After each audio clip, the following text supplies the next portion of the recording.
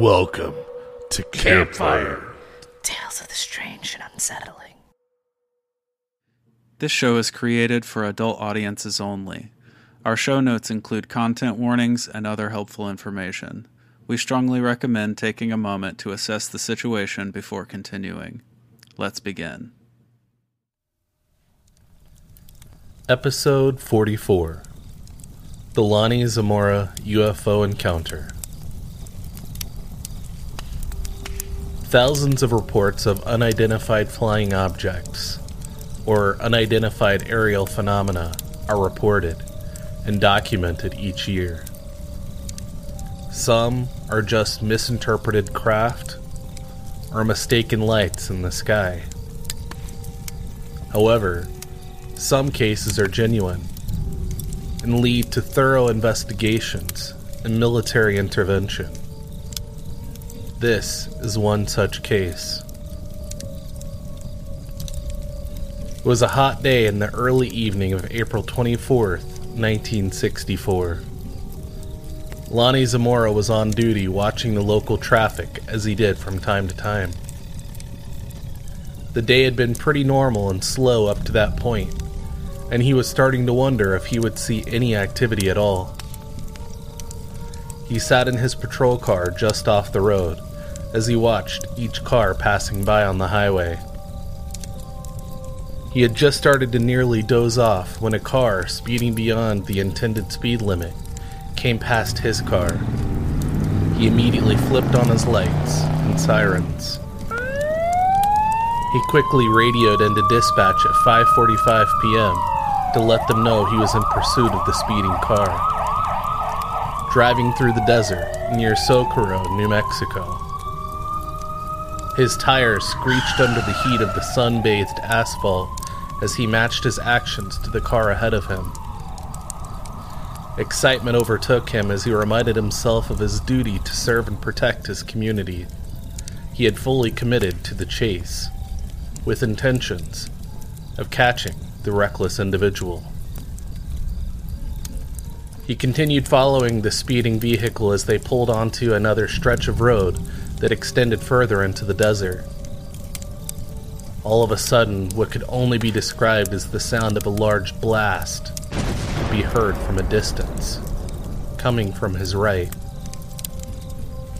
The sound rumbled the earth under him and could be felt from the inside of his patrol car. "What the hell was that?" he said to himself in response. Lonnie then quickly radioed back into dispatch. Dispatch, this is Zamora. I'm gonna have to cease pursuit. I think there was an accident. I need to go check it out. He quickly stopped and exited the vehicle. Cupping his hands over his face to shield the brightness of the sun, he surveyed the landscape for where the sound originated. At that point, he saw a bright light in the distance. It looked like the type of light that would be emitted from a firework or an explosion.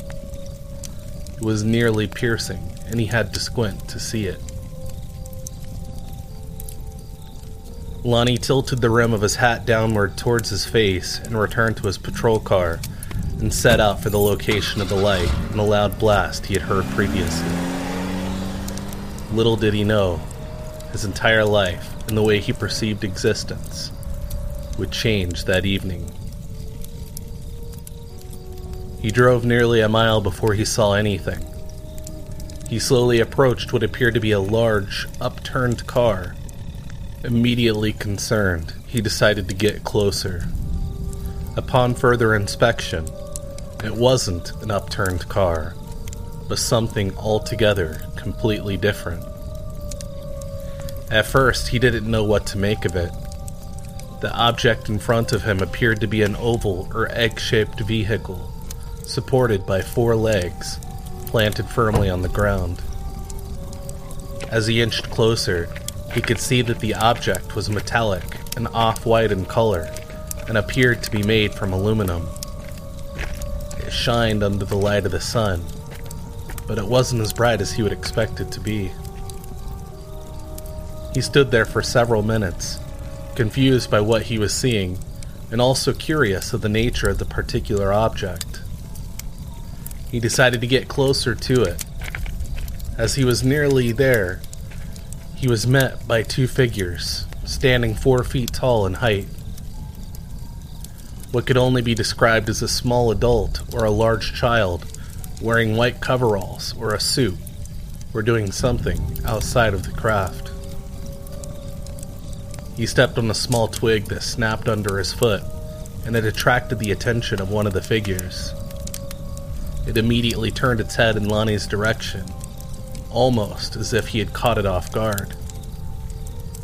Lonnie briefly turned away with the intention of investigating further. Before he turned back, he heard what appeared to be the sound of a hatch, or a door opening and shutting.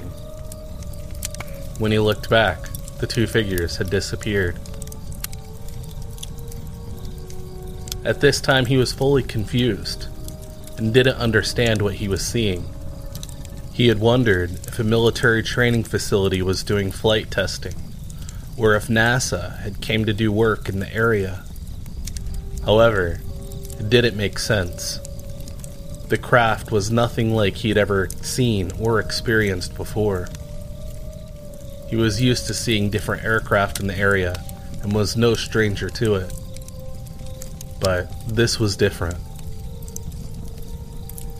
Before he could get any closer, the object started making a loud humming sound and then roared to life as it started to slowly ascend in the air. This startled Lonnie and caused him to trip and fall, dropping his glasses to the ground. The flame could be seen exhausting from the bottom of it as it hovered a few feet off the ground. Shielding himself from the heat of the exhaust, he circled the craft, getting a better view of it. He inspected it for any sign of military or anything, and found a marking, or some form of insignia on one side. It wasn't of military origin, or NASA, or anything like he had ever seen. It was a large arrow shape, printed in red. At that point, the craft ascended further upward, still roaring a high and low-pitched roar, before going silent. It hovered over him for a couple of minutes, and then quickly flew away and out of view. Lonnie ran to his patrol car, requesting further assistance. Within a few minutes, fellow officer Sergeant Sam Chavez arrived at the scene. As he approached Lonnie, he commented, "You don't look too good. You look like you saw a ghost." He could tell Lonnie was in distress, and appeared to be shocked and scared by whatever he had witnessed. Lonnie explained the craft and the beings he had seen before Chavez arrived. He also showed him marks in the ground where the legs stood, digging into the rocky and sandy terrain. Upon further inspection, they were able to see 4 large holes where the legs stood, each one roughly 10 inches in diameter and roughly 8 inches deep. Lonnie also pointed out smaller prints that appeared to be made by the figures he had seen. They were small and circular, similar to traces of a suction cup after it's depressed from a surface. The craft left behind a charred perimeter, burning everything around it, leaving some bushes and plants still smoldering. They radioed in what they had found. It wasn't long before the state police came to perform an investigation. They noted Lonnie's story and detailed the area. After further inspection of the area where the craft sat, some of the sand underneath had compacted so much Due to the heat, it turned to glass. The next day, the military arrived to perform an investigation. They spent a lot of time grilling Lonnie and having him retell his story and recount the events over and over. He became very exhausted with how much time he spent going over every single detail. Over the following days, the incident had been investigated by local and state police, military, including several representatives from the Air Force, and numerous journalists. Each party had something different to say. At first, the military didn't have much to say in regarding to the incident. They were baffled. After several other tests were done, they had confirmed the area was clear of any soil abnormalities, and no higher than normal traces of radioactivity were found. In their initial report, it was stated, all possible explanations were explored by Army Captain Richard T. Holder, who attempted to determine whether White Sands Missile Range at Holloman Air Force Base had anything that might produce the conditions described. But neither White Sands Missile Range nor Holloman had an object that would compare to the object described. There was no known firing mission in progress at the time of the occurrence that would produce the conditions reported. This left a lot of remaining questions by everyone involved. There was no question that Lonnie Zamora had witnessed and experienced something that day.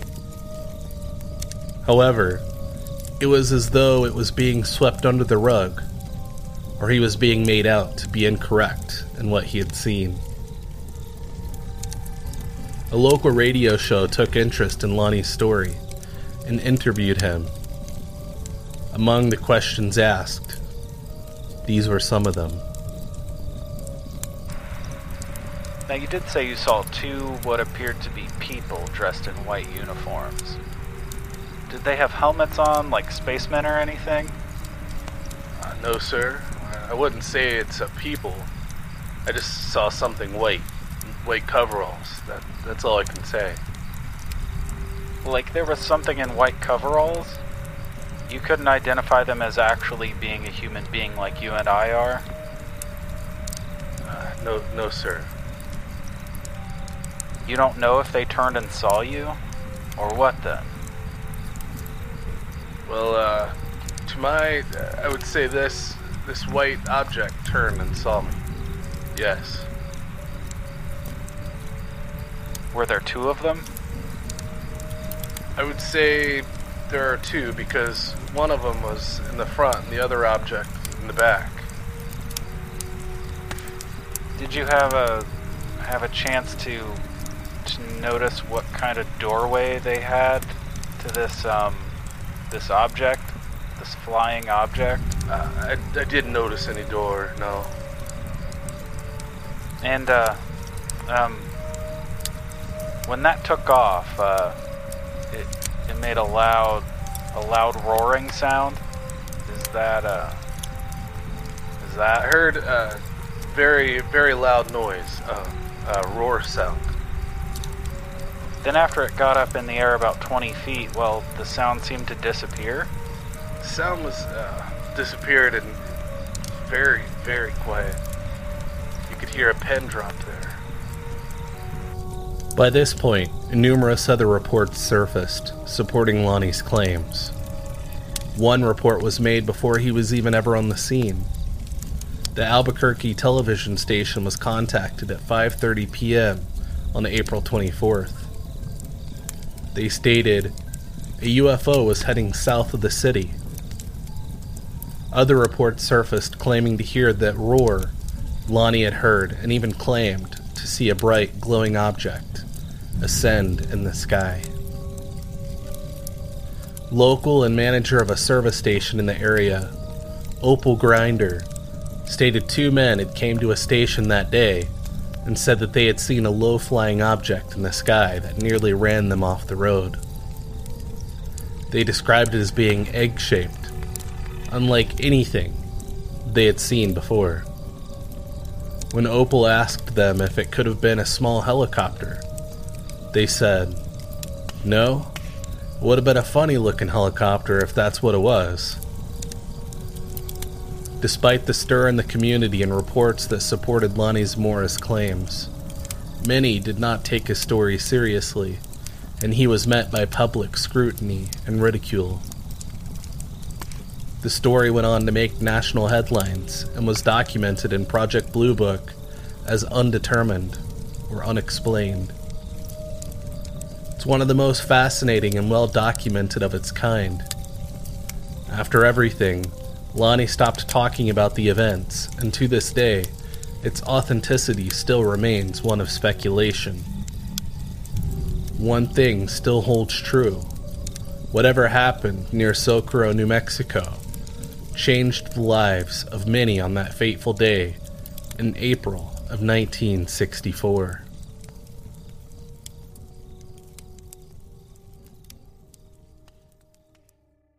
Welcome, campers, to Campfire Tales of the Strange and Unsettling. We're your hosts. I'm Ryan.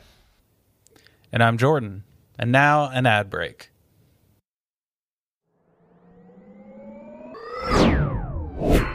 Greetings, Starseeds. It is I, the all-knowing alien, channeling this message for you. Our Oracle deck lands. Kickstarter 5/1/2022. Join us today at Celestial Alien Oracle Instagram.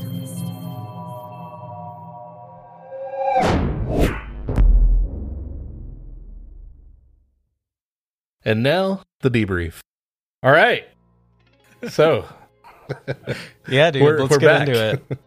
All right. This is one that I was actually really stoked to be able to do. Yeah, I'm hyped for this one because this is, I mean, it's one of those like gems that there was a lot of supporting information that made this one of the most compelling cases of its kind.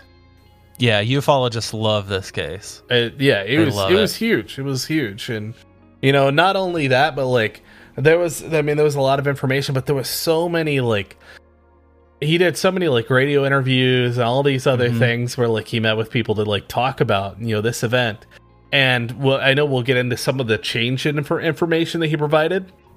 Yeah. That he was quote unquote told by the military to not talk about, disclose. Exactly. So he stopped. But there's a lot of information that conflicts with each other that, like I said, it's when he was specifically told, no, sorry, I'm not allowed to talk about that. So I dig that too. Like, that's a really cool area or avenue that, you know, we'll reach down that rabbit hole.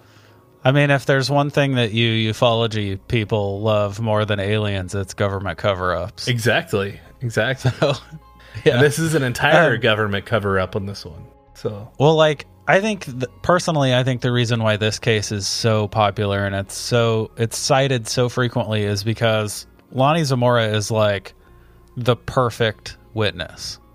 Yeah, he's like, I agree with that for sure. Totally upstanding member of society. He's like he had no notable interest in UFOs before this. He was a totally normal dude and a trained observer as a policeman. I was going to say, right? He was a police officer, too. Yeah, exactly. You know, and another thing that he was also, he was very familiar with the air traffic in the area, too. Yeah. You know, living and growing up in this area for so long, like, he knew what traveled overhead. Like, he was no stranger to that, and that's one thing I also mentioned in the story. You know, so, like, This is where this gets kind of crazy, because he knew like what was around the area when they did specific, whether it be testing or whatever, you know, things like that. Like, you know, he was well aware of those things. And like going back to what you mentioned about all the interviews he did, it's not just the volume of interviews he did, but the quality of them. His delivery is this like deadpan, like just serious, straight, like no nonsense. He's not telling a spooky story. Right. He's literally just like recounting a memory. And it's so obvious when you're listening to him. Yeah. Like the same way he would discuss like a domestic dispute that he had broken up the night before on shift. You know what I mean? Yeah, like if any of our listeners haven't heard any of his actual, which I know, of course, we're reenacting some of that. Right. But if you haven't heard some of the actual initial reports, go and listen to them. I mean, they're publicly available. Yeah, they're pretty compelling, honestly. Yeah, because I mean, and this guy, he's like, you can tell he's not like just talking out of his butt. Like he's actually like, yeah, this is how it was. This is what I saw. Yeah. Like, and so like the line that always sticks out to me that like shows how like just no frills he was about the story was he has this line in one of the interviews. I forget which one. It may have been that radio interview that he did. But he describes them as being roughly the size of a small adult or a large child. Right. Yeah. Like, yeah, that's exactly how he described it. A small adult or a large child. Like, that's such like a, like he's not concerned with style at all. You know what I mean? Like he's literally just, this is the most accurate way I can describe this. It's very matter-of-factly, basically. Yes, exactly. That's the perfect description. Everything is matter-of-fact. Yeah, exactly.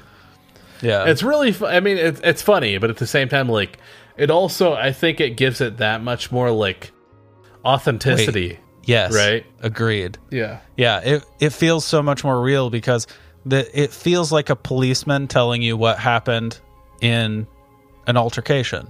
You know what I mean? Yeah, for sure. Like, the same way he would fill out a police report, right? The same way he would, like, be a witness on the stand for a case he was involved with. He just gives like the facts. This innocent bystander that's literally listing off what happened. Yep. He's just recording history. Yeah. And then he just gives it back to you. Yeah. Which, it's such a far shot from some of the more, like, fantastical UFO encounters that you hear, right? There's none of that like fan fiction writing shit that I really can't stand. He comes off so believable, and I think that's the core of why people go back to this case over and over again. I agree 100%. I think it was very authentic in his description and everything. And there was even an initial report that I was trying to find it in my notes here because of course I have way too many things here. That I just want to make sure it's quote line for line and everything. But there was an initial report that stated essentially Lonnie, I guess to make a long story short, was of sound like mind and body and everything. He wasn't the type to make up stories. He didn't believe in fantastical fantasy. He was completely sober. And this was a legit report that was actually said, in regards to him. Yeah. That again, that he wouldn't make these things up. It was kind of out of his character, basically. Yeah. There's also anytime an incident takes place for a policeman, I don't know if it was like that in the 60s, but I know now anytime an incident takes place, the policeman is like debriefed by a superior, and they like make all those assessments. Right. Like, are they currently of sound mind? Are they altered at all? Like, yeah, you know what I mean? Like, they fill out a full report on basically the headspace that the officer's in while giving the report. I mean, because that's important. That's important because it does lead, it does at least give something to say about the authenticity of their story. Yeah. Obviously if they're like on something, right. Or even if they come back like super, right. They're like in a really bad headspace or, something like that. Yeah. It's going to influence how they perceive and how they tell that story. Yeah, even if they come back and they're like they're just super agitated for whatever reason, like that's notable, right? Yeah, I agree for sure. While you're looking for that, we should say that today is the 78th 58th. anniversary. 58th. Sorry. 58th anniversary of this particular case. Yeah, this happened sighting. April 24th, 1964. Today is April 24th, 2022. Yeah. So at the time of airing, awesome. recording this show. Not when you're listening to it. It's going to be a little bit later. But to us, this is a big, it's a very specific, like, monumental period in time to honor this case, you know? Yeah. It's pretty mind-blowing that this, almost 60 years later, 58 years later, we're sitting here still discussing, trying to, like, about parse out exactly what happened, right? Yeah. It's pretty incredible. I agree. And of course, like, now this one, I mean, there's very specific things, like, the events that lead up to this. And we'll just kind of recount those again. We go over in the story to kind of further set the scene. But it literally, the details come down to, Lonnie was basically reported at 5:45 p.m. on April 24th, 1964, that he is in pursuit of this car that was speeding. They ended up taking basically a route through some streets in the desert that ended up going further in. During that time, minutes later, he reported the crash sound, like a very loud, like, explosion, almost. I know he initially thought it was like a car crash. Right. He initially thought it was a car crash. Yep. Hats off to him, by the way, for letting a speeder go help with a car crash, right? And he even said that, like, he saw this bright light that almost seemed like a flame slowly descending to Earth. Right. Which I didn't really get deep into that other than, like, the brightness of this, like, thing that he saw. And then basically at that point, he kind of pulled off to the side of the road, looked off into the distance, looked at this, looked for this sound where it originated, found this light. It was roughly about a half a mile to a mile up the road, and he set out for it. Yeah. Which this is a kind of a crazy chain of events, because when he arrives on scene, like, as he's pulling up, he still thinks it's an overturned car, a car that basically flipped. Like, he sees it on its side, basically. And as essentially as he gets closer, it's this almost like oval, egg-shaped, like, which I don't think really does it justice. In the description, it's this, like, big, long, like, wide. It's like 20 or 30 feet wide or something like that. I think it was ultimately described as object. Essentially, it looked like it was kind of on its side, almost 4 feet tall, essentially looking like a saucer-shaped craft. Okay. As you put everything together. Because I always hear this referred to as being egg-shaped. Egg-shaped, right. And, like, it's one oval, of the things, it's oval-shaped. Is it like an egg on its side? That's my interpretation of it, right. It was initially an actual egg on its side. Like, it was so kind it's of like an oblong saucer. Yeah, I guess so. Okay. Interesting. Yeah. But also on 4 legs are stilts. Right. That are essentially, which like, is very positioned 50s sci-fi. Yeah, exactly. Yeah. I mean, this is the 60s, so, Yeah. But yeah, and the legs are planted firmly within the ground. I mean, obviously, you come down like that much weight, you're gonna put some weight obviously in. It's gonna be buried a little bit, or you're gonna shift some earth a little bit. Yeah. So essentially, he gets closer. He's curious about it, and as he gets closer, he happens to find 2 figures, creatures, beings, whatever you want to call them, that are there. And just as startled to see him as he is them. And he quickly decides he needs to go investigate, and he turns his head for a brief second, and I didn't fully explain it, as how fast that whole thing happens. It's literally in like a split second. He turns his head, and he hears basically like a door opening and shutting. It's that almost like a hatch or like a car door or something. And they're gone. I wonder about that, because I know in his account he mentions hearing a door, right?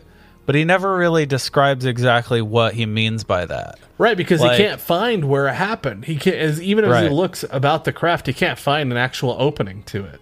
But he never describes the sound other than it's the sound of a door, and that drives me crazy. Right. Well, he Like- described it as the sound of like what would be like a car door opening. He says car door? It does say car door, Interesting. at least in the Okay. things that I've read.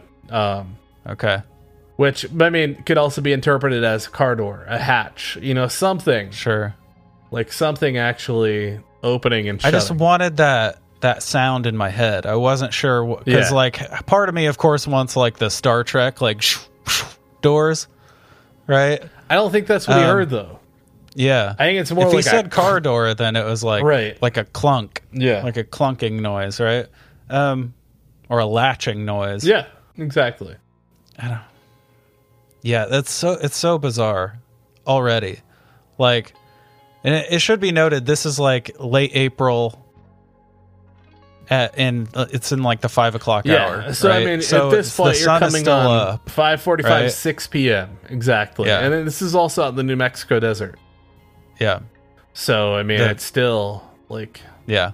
Because I know back in the day, I remember hearing some people talk about like, oh, it was evening time, the reduced it is. visibility, but so, Right, but it's not reduced visibility. no, His in only April reduced that's visi- still broad daylight at Right. 5:45 The p.m. the only argument that comes to in reduced visibility is the fact that he tripped and dropped his glasses. right. The rest But of that it he happens, watched like, without halfway wearing his through. glasses. Right. Exactly. So which- basically, he sees it take off without his glasses Yeah, on. exactly. And as Okay. he's like going around looking for markings and things like that, I mean, like that's essentially, to my knowledge, is when he is without his glasses at that point. So he doesn't have his glasses on when he spots the red arrow insignia. To my knowledge, again, and that could have been slightly different, but just kind of explained a little bit differently in multiple cases. But in I mean, this that's case, for important, the though. sake of it, yes, right. Yeah. So what he sees is a red arrow, but obviously, depending on the man's prescription, Yeah, it could have been anything. There are a lot of details that could have been left aside in that insignia. and we'll right? talk about his original sighting of what he saw and what this actually turned into. Right. As far as we know, it is an arch, a red. It's all red. It's all printed red. It's like an arch shaped like dome with an arrow underneath it, Okay. pointing upward toward the inner dome. Interesting. But that's not what he originally saw. This is what Right. was influenced after military involvement. Okay. That's what they supposedly told him to say he saw. Right. Okay. What is that? Is that insignia connected with anything, or It's do you not think that was connected with just anything like? because he So had that's just an never attempt to seen make it anything sound- like it. Yeah, I mean, Yeah. it wasn't. There were no text. There was nothing that would like influence. Because I mean, his original thought was like maybe it's military involvement, maybe it's NASA Yeah. involvement. course. Like look for signs of this being something like that he can chalk up to be like, oh yeah, this is what it was. All right, Yeah. call it a day. But it wasn't. There was nothing like that. It was just weird insignia that was on the side of this craft. I guess I'm trying to understand why they would give him that description to give. Right? Exactly. That's Like- where we get into this cover up of it all. Right. Which So is- my question with the insignia is like, do you think that was just an attempt to make it seem even more outlandish, like even more hokey? see, That it I was don't- like a dome I and don't an know. arrow. I feel and- like there was some significance to it. So You think the so? original thing that apparently he saw was an arrow with 3 lines crossing through the arrow. Okay. And then now anything you see about it is this dome, this like rounded arch with an arrow pointing upward towards the inner arch. Okay. And like it was stated, which once we get into kind of the cover up, end of it all, like Yeah. we'll kind of talk about that or retouch on it.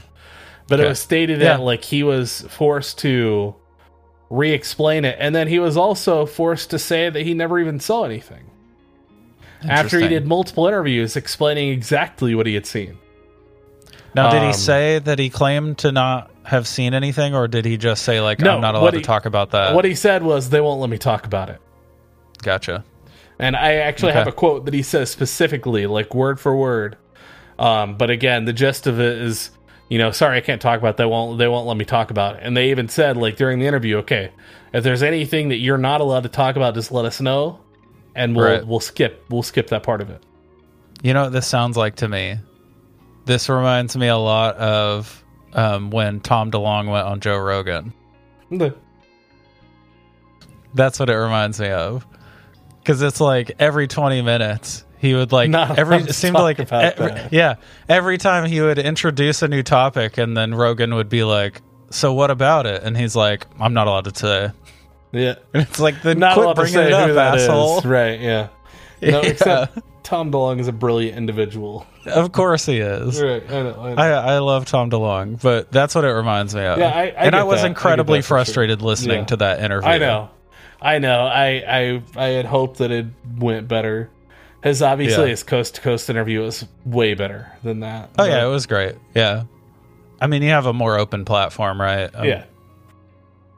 Even like Rogan started out a conspiracy theorist and into like aliens and Bigfoot and stuff, but that kind of like went by the wayside the richer he got.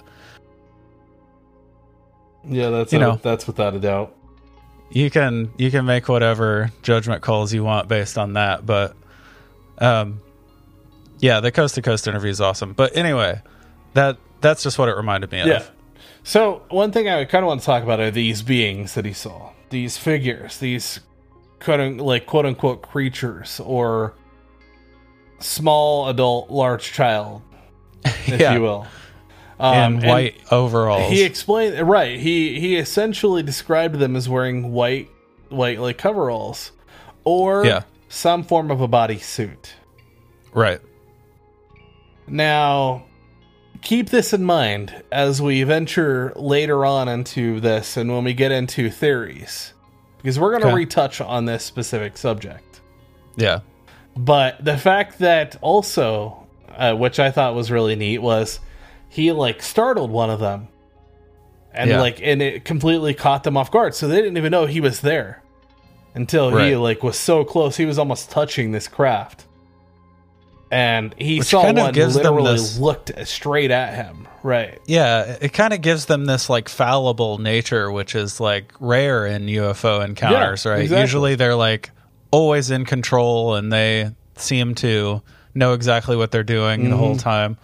But like, this is kind of like they fucked up and he stumbled upon them, and they're like, "Whoa, there's a guy here." Exactly. That's like kind of the takeaway to to take from this is like, it's more so not your normal occurrence that you would expect to happen in that situation, right? I also love how he sort of in a roundabout way, in his matter-of-fact manner, he basically describes humanoids like they look like people, but he repeatedly says I won't say they're people. I can't say they're people. Right. Yep. You know what I mean? Like, they look like people, but I can't say if they were people. And it's like, he's a cut and dry guy, and he's not gonna like make leaps of judgment, right? But like, that's about as I think that's that nature of him being a police officer. Like, he has to look at it and not like really speculate, right? Like he's not gonna say like, this maybe it's this. No, he's gonna give what was there and what he saw. Yeah, objective observation. Right. Exactly. Yeah. So now, as this happens, right? So, needless to say, he sees all this. They fly away. He witnesses it flying and zips through the sky. And then we have Sergeant Chavez that comes in the area. Like basically seeing Lonnie in this distress mess of state that he's in. And Lonnie like continues to like show him like, this is where all this stuff happened. These are even the footprints of these people, or these figures that I saw. Out here walking around, which essentially were described as like almost like circular suction cupped footprints. Yeah. See, I knew that there was like landing site. There was a landing site discovery. Yeah. But I had never heard the detail that he actually like they located footprints of the beings. This is in different reports. There's different information. As Right. military became involved, there weren't footprints. Gotcha. Yes. Okay. So earlier on, he talked about footprints. And Right. So just to give you a little bit of information. So we have Sergeant Chavez that comes on. Another one of the local police ends up coming on the scene. I'm trying to find his information here specifically, just because I don't want to butcher it. Yeah. I just because it's a big deal to have alien footprints, right? Like that's a super uncommon thing, Right. I think like Ilkley Moore, weren't there? Didn't he find footprints at some point? Yeah, there were footprints, but they were kind of dismissed.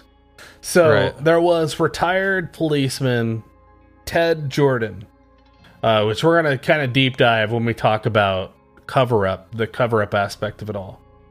He seems like a good guy to me. Just to give you a little bit of background or information on his side of it, which Okay. again we'll kind of retouch on briefly, but I'll just go ahead and give the information now. So he arrived on the scene. He started taking pictures. He took pictures of everything, including Okay. footprints that they found of these beings.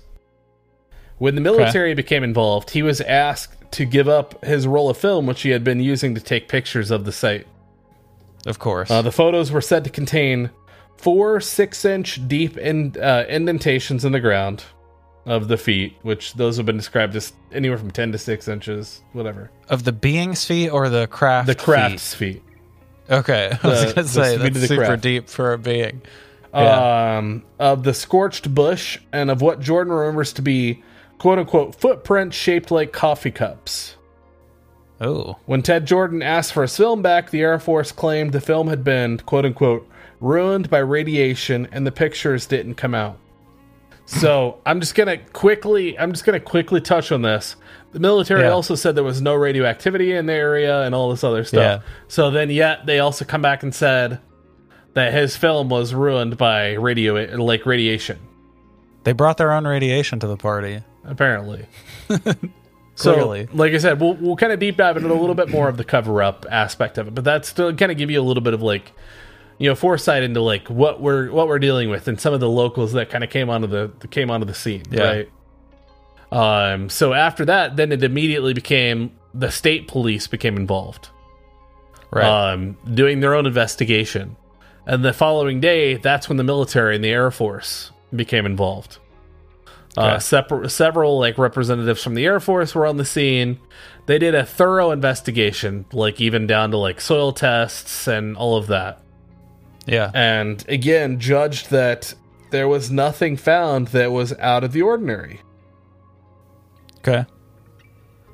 And so Did they make note of any of the landing site? They did. Details? Actually, in Project Blue Book there's like 100 and some odd page account of this whole story. Yeah. That has down to the pictures, down to even like the scorched like plant life and everything around the area. They even have down to the feet of this craft, like its legs and everything of the craft, down to the area. Like they took like specific measurements and everything. Are those pictures and files available today? Yeah, Like to the public? Yep. Yeah, you can view them. Well, I'll make sure if not that you have the link to all that. Yeah, definitely. So yeah, that became a big thing. So this is one of the biggest and well-known cases in Project Blue Book as well. Yeah, it's one of the That rare ones they that they investigated into. ultimately rule unknown, right? Like they don't even have the balls to say like it was Exactly. an owl. So and that's Right. where we get into some of that kind of cover up portion, what was found, because there's a whole investigation process that proceeded after that. And that's where again local state police, military, Air Force, and even journalists investigated into this thing. And that's where Lonnie Zamora was even went out he was interviewed, he was grilled by the military over and over and over to give up details of this entire event. But at the same time, they also they're claiming, this isn't anything, there's nothing to support what you're seeing, we don't believe it. But then there's also a whole other report that came out So, I know the one that Captain Holder. I know. I was super interested in the fact that he came out and did that press conference press release where he specifically said there's no way that military craft could be responsible for what was seen that day. Right, exactly. Right. And that's when they tried to be like, yeah, he didn't actually see this. This wasn't what, he's claiming. Like, this was more so, and there's some other things. But so did they try to write it off as like a flight of fancy on his part? Like, so kind of, yeah. They were kind of like, yeah, he wasn't, that's where there's those things like, was he in this right state of mind or was he not? Wow. And there was the initial he just report. Got confused. Right. There was an initial report saying he was of sound mind and body, completely sober. He didn't believe in fantastical things and all this other stuff that they have in their report. But then they're also saying, but there's no way that this can be anything that he's describing. Right. But they also go on to give another report. So before I get into that, I'm just also going to explain what happened here. Okay. So Richard T. Holder that we're talking about, him and an FBI agent by the name of Arthur Burns went out to the area at night. After everything was said and done, they went out at night with flashlights. Okay. To look at the area. There was an excerpt from Fight for UFO Science by Dr. James McDonald that stated investigating officers from the Air Force Project Blue Book had taken over the site, gleaned every piece of burned brush and rocks, and reportedly fused sand. They had cleaned out the gully, taking the physical evidence away to sites unknown. No independent scientists or researchers had been able to learn the results of any analysis the Air Force might have done. So, I had mentioned, underneath where the craft stood, due to the heat and everything, and the way that the sand had compacted, it basically created like a crystallized, almost glass texture. Yeah. That was all gone after this night that the Richard T. Holder and the FBI guy went out and investigated with flashlights. The next day, they could not find anything. Interesting. See, so did they supposedly remove it, or did Project Blue Book remove it? So it's assumed that they removed it. Now, the other thing is there was a second report that was released by Hector Quintanilla, and he was the former lead of Project Blue Book. Okay. He stated that Air Force was puzzled by the case. He said, Lonnie Zamora experienced an event which left quite an impression on him. He was a serious officer, a pillar of his church, and a man well-versed in recognizing airborne vehicles in his area. He was puzzled by what he saw, and frankly, so am I. And yet, I've always had some doubt about this case, even though it is the best documented case on record. In spite of the fact that I have conducted the most thorough investigation that was humanly possible, the vehicle or stimulus that scared Zamora to the point of panic has never been found. Interesting. And that was my biggest takeaway from that is that he refers to it as a vehicle or stimulus. Right. That's so interesting. And that's where we get back into this cover-up aspect of it. Okay. And that's why so people are so hard-pressed on this being a possible cover-up. Right. Right. I think it's like the way Blue it's Book kind of was worded and everything. Yeah. Honestly, though, it sounds like the guys from Project Blue Book were being shockingly pretty straight out about it. Right. And that's what I would think, too. Yeah. Yeah. I mean, but the fact that the Air Force, or, the Air Force in this case, said, yeah, there's nothing here. We can't find anything. There's no traces. Anything could be anything. Then also they're like, well, what we found is we don't know. We're just as shocked as everybody else. So it's like, where are they at? I mean, they're saying two conflicting, completely different things. Well, the problem is they made this jump a lot back then. Project Blue Book was kind of notorious, and Project Grudge even more so beforehand. This thing where, like, if they got to the point where they couldn't, they hit a dead end, and they're like, we don't know. Yeah. They would just default to, it was nothing. I mean, is at that point you have no explanation, right? So, Right. yeah. So instead of just saying we don't know, they would say they must have made it up, or like it had to be something like we can't prove what it is, but we know it wasn't anything crazy, right? Because if it was something crazy, we'd be able to prove that, which is a very strange logical leap, if you ask me, but it's something they did a lot. Yeah. Oh, without a doubt. So just to give our listeners some reference to Project Blue Book, we've talked about this multiple times. But again, anybody that's unaware, as it was specifically a report of UFO phenomena or sightings investigated that was specifically disbanded in 1970. Now, supposedly. Exactly. And we have we essentially have a whole UAP fringe division of the government that focuses on this too. So I mean, the United States for, a century, what they have done is they disband black projects and they just rename them and continue work under a different name. Right, exactly. Right, that's what they've always done. But just to give a little bit more insight, of the 12,618 UFO sightings that were investigated by Project Blue Book, only 701 were found quote unquote unexplainable. Yeah.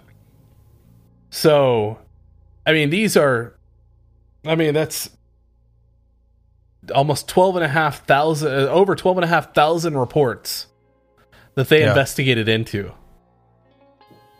They were busy boys. Yeah. Now, one thing as well, in the actual Project Blue Book documentation regarding this case of the Socorro case, or the Lonnie Zamora case, they summarized the case and also included pictures of the prints from the legs of the craft, including areas of burnt dirt, quote-unquote burnt dirt. It's actually like, if you look at the pictures, it says burnt dirt. Yeah. Rock and sand. Additional photos of footprints, specific footprints from beings. Vehicle imprint, and burned bushes. The article also stated that they could not determine what it was. Investigation also stated that there were no automobile markings in the area, so nothing to suggest that anything would have influenced it being there or gotten it there. Right. Nothing drove up, nothing drove away. Exactly, besides the craft itself. Right. Additionally, no radioactivity was found, and soil samples found no change in chemicals. Like, no change in, like, the chemical makeup of the soil. Right. So, I mean, this is a very thorough investigation that was done. And they were super thorough. Right, always. Exactly. So, with this being such, like, a major thing, it wasn't until military involvement, though, that it was like, this isn't a thing. You guys, we don't, we don't know what you're dealing with. Like, this is whatever. Yeah. So, that's where things, like, literally change, right? You ready to get into the cover-up? So that's what we're kind of briefly touching on now. Just without going specifically, because like I said, that really gets down into Richard T. Holder and then Arthur Burns, especially that night to go out with their flashlights. That's one of the biggest things when it comes to the government cover-up. Yeah, I mean, for one thing, it's super rare for an Army captain and an FBI field agent to be working together alone. Right. And then the fact that they had to wait until everybody was gone. It was completely dark, and they went out there with flashlights, and the next day, everything that anybody had saw previously was all gone. Right, yeah, that's definitely odd. So, and that's where, like I said, then it gets into those reports where we have two conflicting Air Force reports. One stating, yeah, nothing was found, but the other stating, we don't know. We're just as in the dark as you are.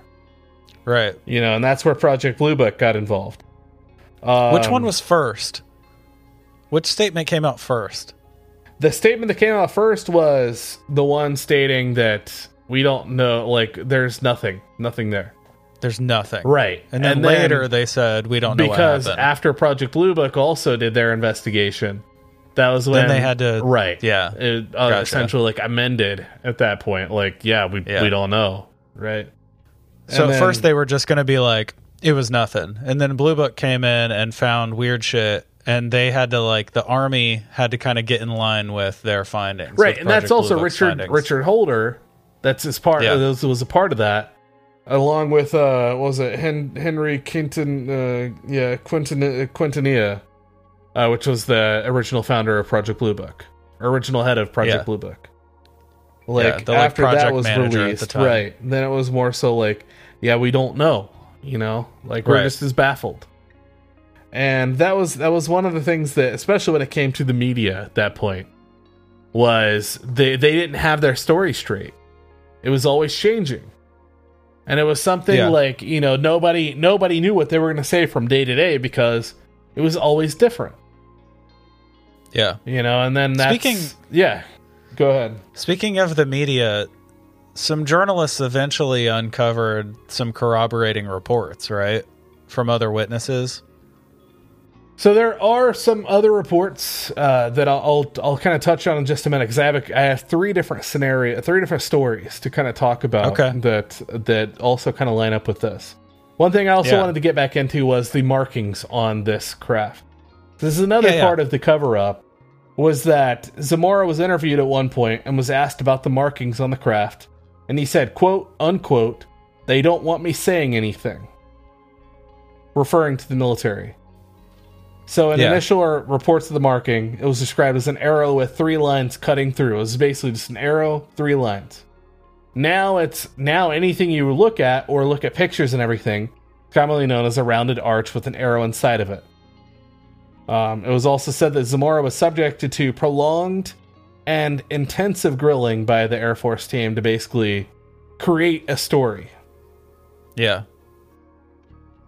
And that's when we talked about, and I already talked about some of this previously, when we talked about Ted Jordan, talking about his, like, camera roll, and then the military saying, sorry, like, your pictures didn't turn out due to some, like, due to like, this radiation and, like, radioactivity, whatever else. So my question about the insignia that he saw, and then the changed version, I imagine people have endlessly theorized about what each of the symbols mean and why they would insist on the change. I assume they have, but I've not found specifically like what's been theorized about them. I just wonder why they would change it. Yeah. Right, like, well, your story can include an insignia, but it has to be this one. Unless that particular one was of a documented race. Right. Or, like some star nation that was like using this as like their, like, whatever. Or some top secret program. Right? Exactly. Because it very well could be. Because we can't rule that out either. Yeah. Right? So. For sure. Yeah. So that's where, like, it's crazy to me that would be changed. That being one, it's such a minor thing, I would think, but the thing, like, and then, and in the interviews with Zamora after that, him saying they don't want me talking about it. Why? Yeah. It's just an odd detail. What does that have to do with anything? Exactly. There's more significance to it, but I've not been able to find that significance. So, well, listeners, if you have any insight, please let us know. Yes, please, because I would love to find out what that means, or even if anybody has like some theories or ideas about it.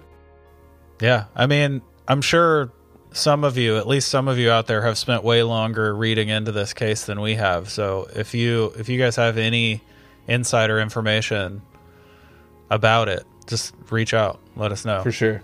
Especially about the insignia, because I'm super curious about that. Why that would matter. That it's been bothering me too. Like, it's just like the whole principle of it. Like, why is that? Like, why change it? Right. Because it means there's one symbol something. Okay. Right. There's something to it. One's okay and one isn't. Exactly. Obviously. It's just so weird. So weird. Now, after that, because we kind of talked about the cover up, we talked about like kind of almost like conspiracy end of it all. Now there are some possible theories and explanations for what actually happened. Okay. If you want to touch on those. Yeah, absolutely. All right, so Philip Glass, which is a famous UFO skeptic, claimed that Zamora had witnessed a case of what's called ball lightning in the sky. Yeah. And if you've ever watched it, I mean, if you haven't, go watch a YouTube video on ball lightning. Yeah, This is what they claim that he saw. He also said that Zamora had made the whole thing up and basically used this as a means of promoting tourism to the area, because that's always a go-to route that people take and trying to make light of a situation. My thing is, like, why would he give a fuck if this town has tourism or not? Exactly. He's just a random policeman. Exactly. Yeah. It's not like he was like the mayor of the town and he was gonna. There's no way he was gonna get reelected unless he could up the tourism. Yeah. Exactly. It's such a stupid fallback for it's just UFO it's skeptics. One of those, like, let's just say this because people are gonna believe that. Like, why not? They did it like. The most glaring example of that to me is the Aurora. Or even case. the one over what was the South America, or the one in South America, or it was that they built like the UFO shaped water tower and stuff like that. Oh, the Varginha. Yeah, the Varginha one. Yeah. Because at least that it drove one tourism came to to the area. fruition, Right, exactly. But the Aurora one stands out to me because there are so many dumb holes in that story to attack. But instead, they just say they just wanted tourism. Yeah. No, they didn't. They didn't give a damn about tourism in the late 19th century. Yeah. That's right. Like, no, it's so silly. I know. Now, another famous UFO skeptic, Stuart Campbell, stated that Zamora had seen a mirage that was created by the star Canopus, or Canopus, however you want to pronounce it. I don't believe that either. Like, that's just super silly. I mean, the thing is, both of these approaches, they try to explain the initial light that he saw, right, but exactly. they don't go beyond that, right? They leave out the rest. Yeah, exactly. So, some people even claim that Zamora saw a hot air balloon just because of the shape. Like, they were thinking about this egg-shaped shape, this egg-shaped object, rather, being a hot air balloon, but that doesn't make up for anything else. And that was more one of those just, like, kind of silly things that people threw in. Now, there are some actual legit theories. All right, so these actually, like, before you move on to there, the hot air balloon actually almost makes sense to me. Really?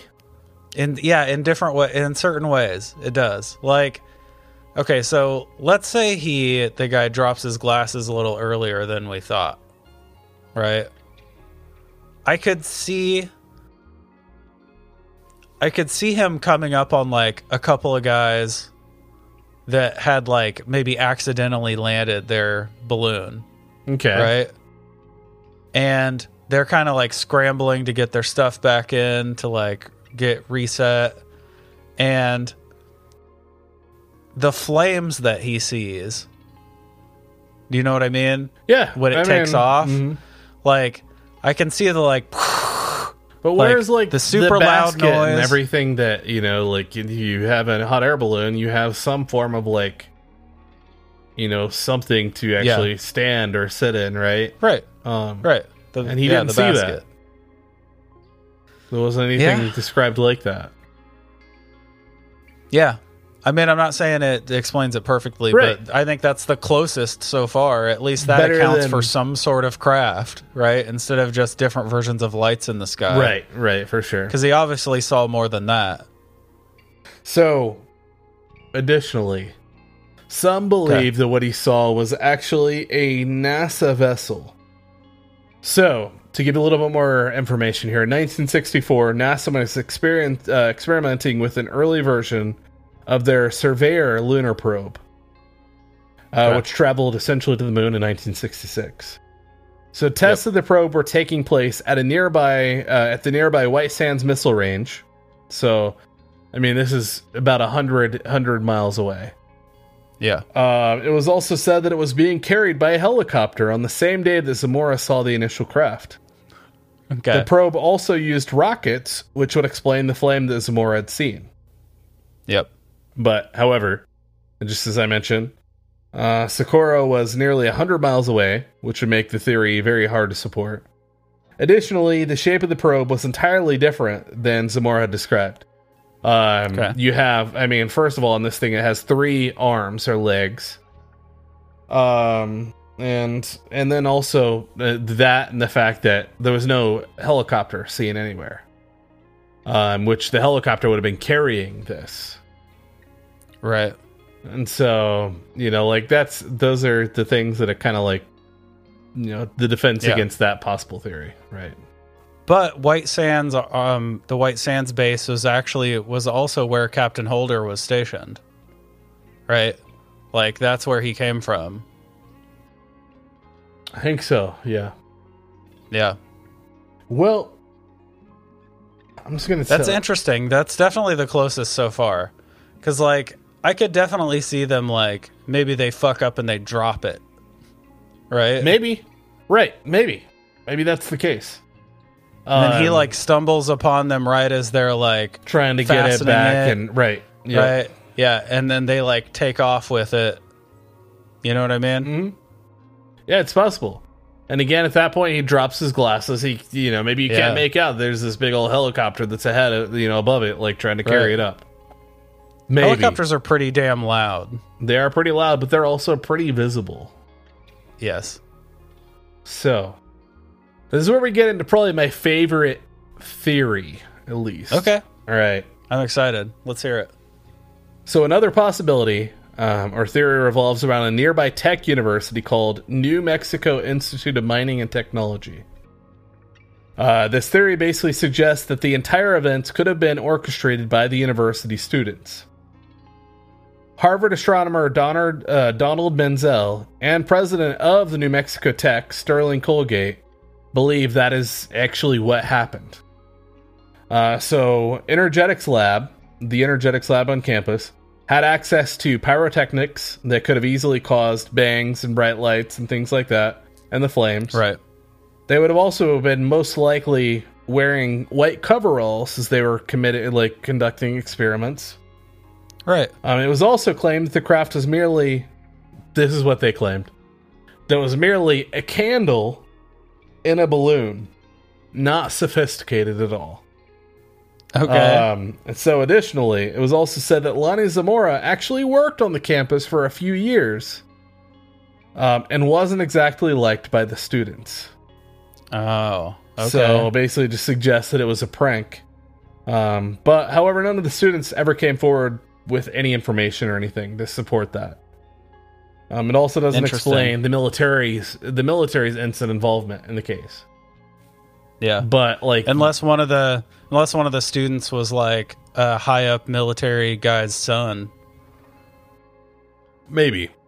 But I know what I mean? I feel like that'd be a lot of wasted man hours to conduct such a massive and thorough prank. Yeah. But for sure. To me, that sounds the most plausible of all of them.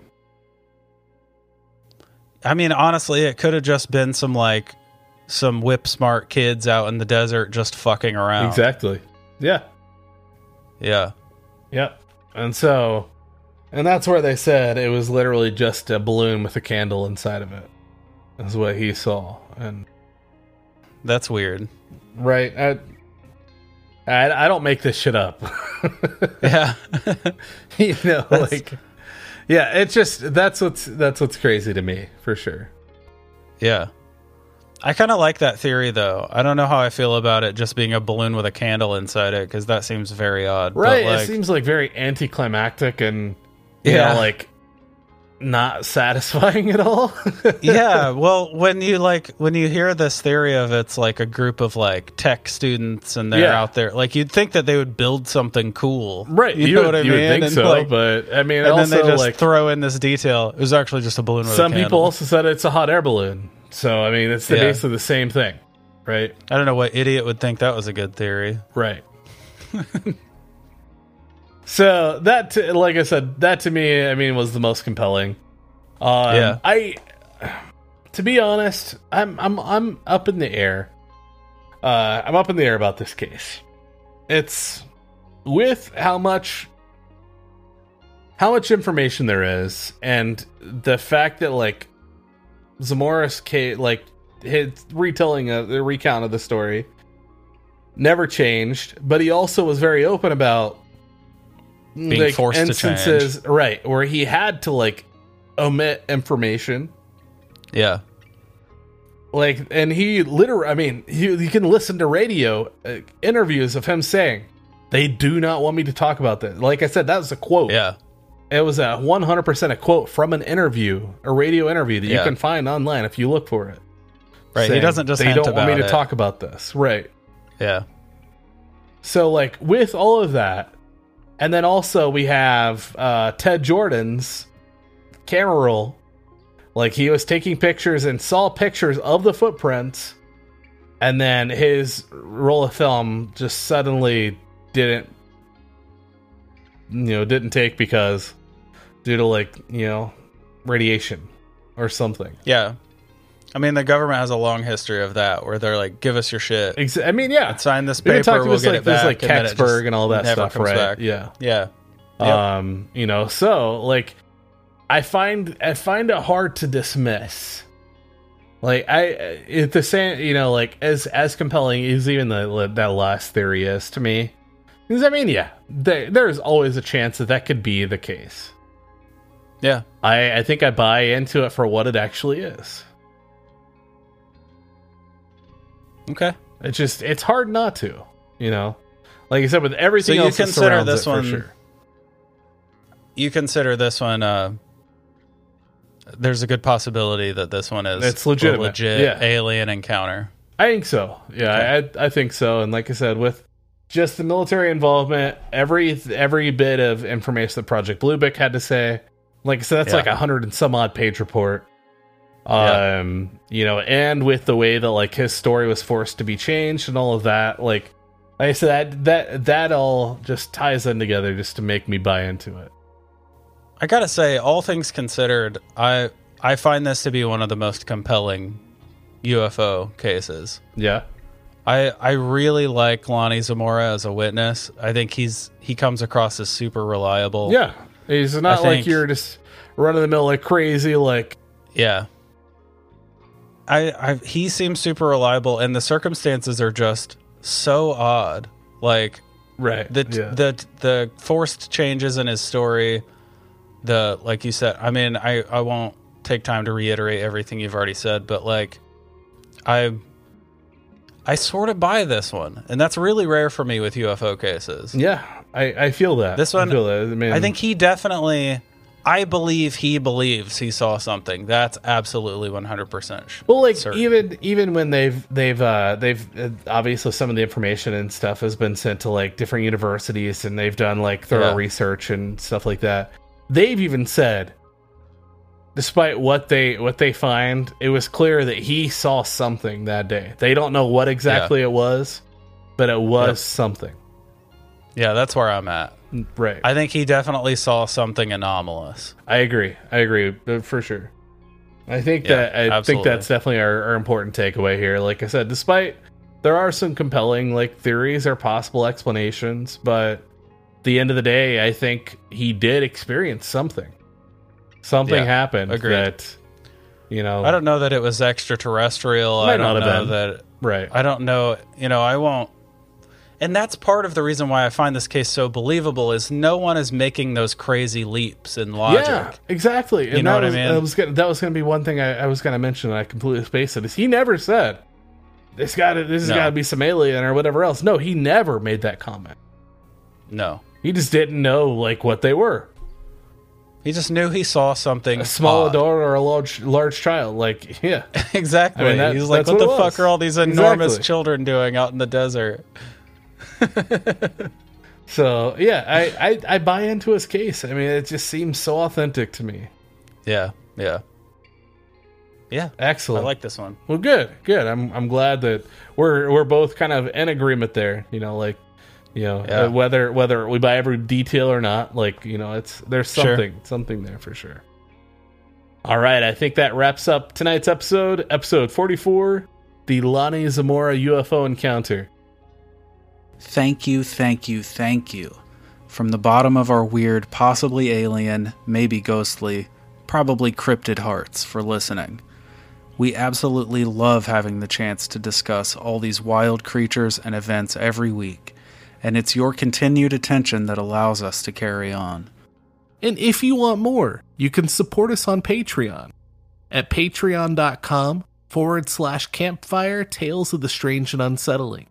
It's there you will find bonus content, behind the scenes, or just keeping up on our day-to-day, and maybe some swag along the way. It is our way to show thanks for your support and do everything we can to provide you with as much content as possible. Again, that's patreon.com/campfire Tales of the Strange and Unsettling. With that said, we want to get to know each and every one of you, so please come and check us out on all the socials. At campfire.tales.podcast on Instagram and Facebook, at campfire.totsau on Twitter, and you can also visit our website at campfirepodcastnetwork.com. If you love the show, please rate and review it. It's what truly helps us continue bringing your weekly dose of the strange and unsettling. And lastly, we do have our merch store. You can find the link available on all of our social media or via our link tree. Show your support. Buy a shirt, buy a sticker, buy a blanket, buy a pillow, anything that you want to rep Campfire Tales of the Strange and Unsettling. And a special thanks to Greg Martin at Reverent Music on Instagram, the brilliant mind behind the gorgeous music that you hear each week behind the debrief. So go find him at reverentmusic.bandcamp.com, or you can visit his Spotify page by searching Reverent, REVERENT. All of these links can be found in the episode description. Go and support him. You both deserve it. And that's it. Until next time, I'm Ryan, I'm Jordan. and remember, campers, Stay weird. and trust in the unknown.